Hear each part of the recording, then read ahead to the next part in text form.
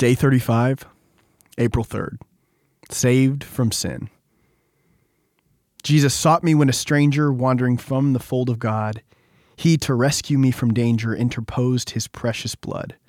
Robert Robinson. He came riding on a donkey.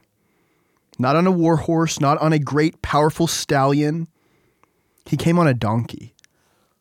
On a lowly colt of peace. But the crowds didn't get it. They still thought he had come to overthrow the power of Rome. And as they waved their palm branches, they shouted, "Hosanna! Lord, save us now." But they didn't understand.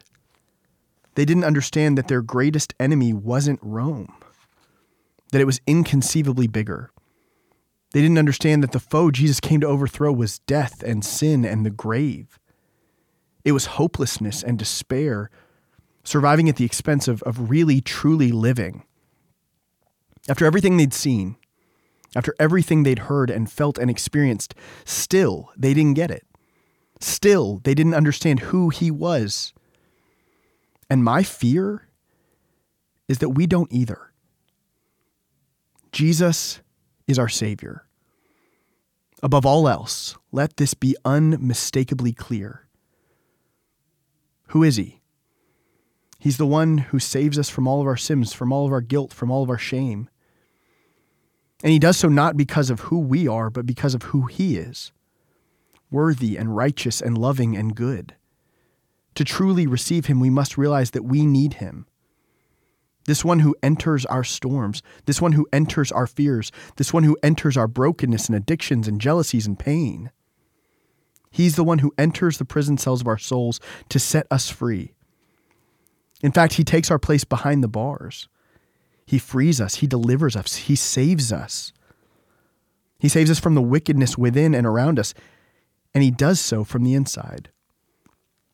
When Shadrach, Meshach, and Abednego were thrown into the fiery furnace in the book of Daniel, the guard looked in to see not 3 men, but 4.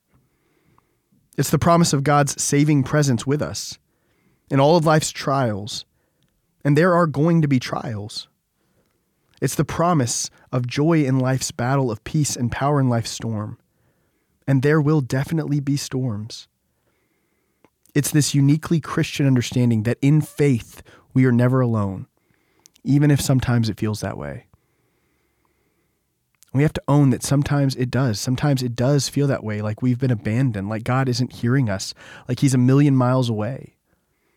And for as much as we hesitate to admit it, it's just a part of the reality of faith that sometimes the eyes of our hearts can't see.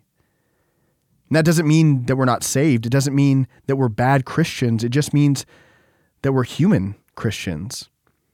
Just like St. Augustine and John Wesley and Mother Teresa, these spiritual giants who in their journals all admit to feeling the exact same way. But what they found was the ability, the power, the faith to trust even then, especially then, to trust that God was real, that God loved them, and that God was present in a way that their 2 small minds couldn't comprehend. From the inside, they experienced the presence and freedom of the Savior. And we can too.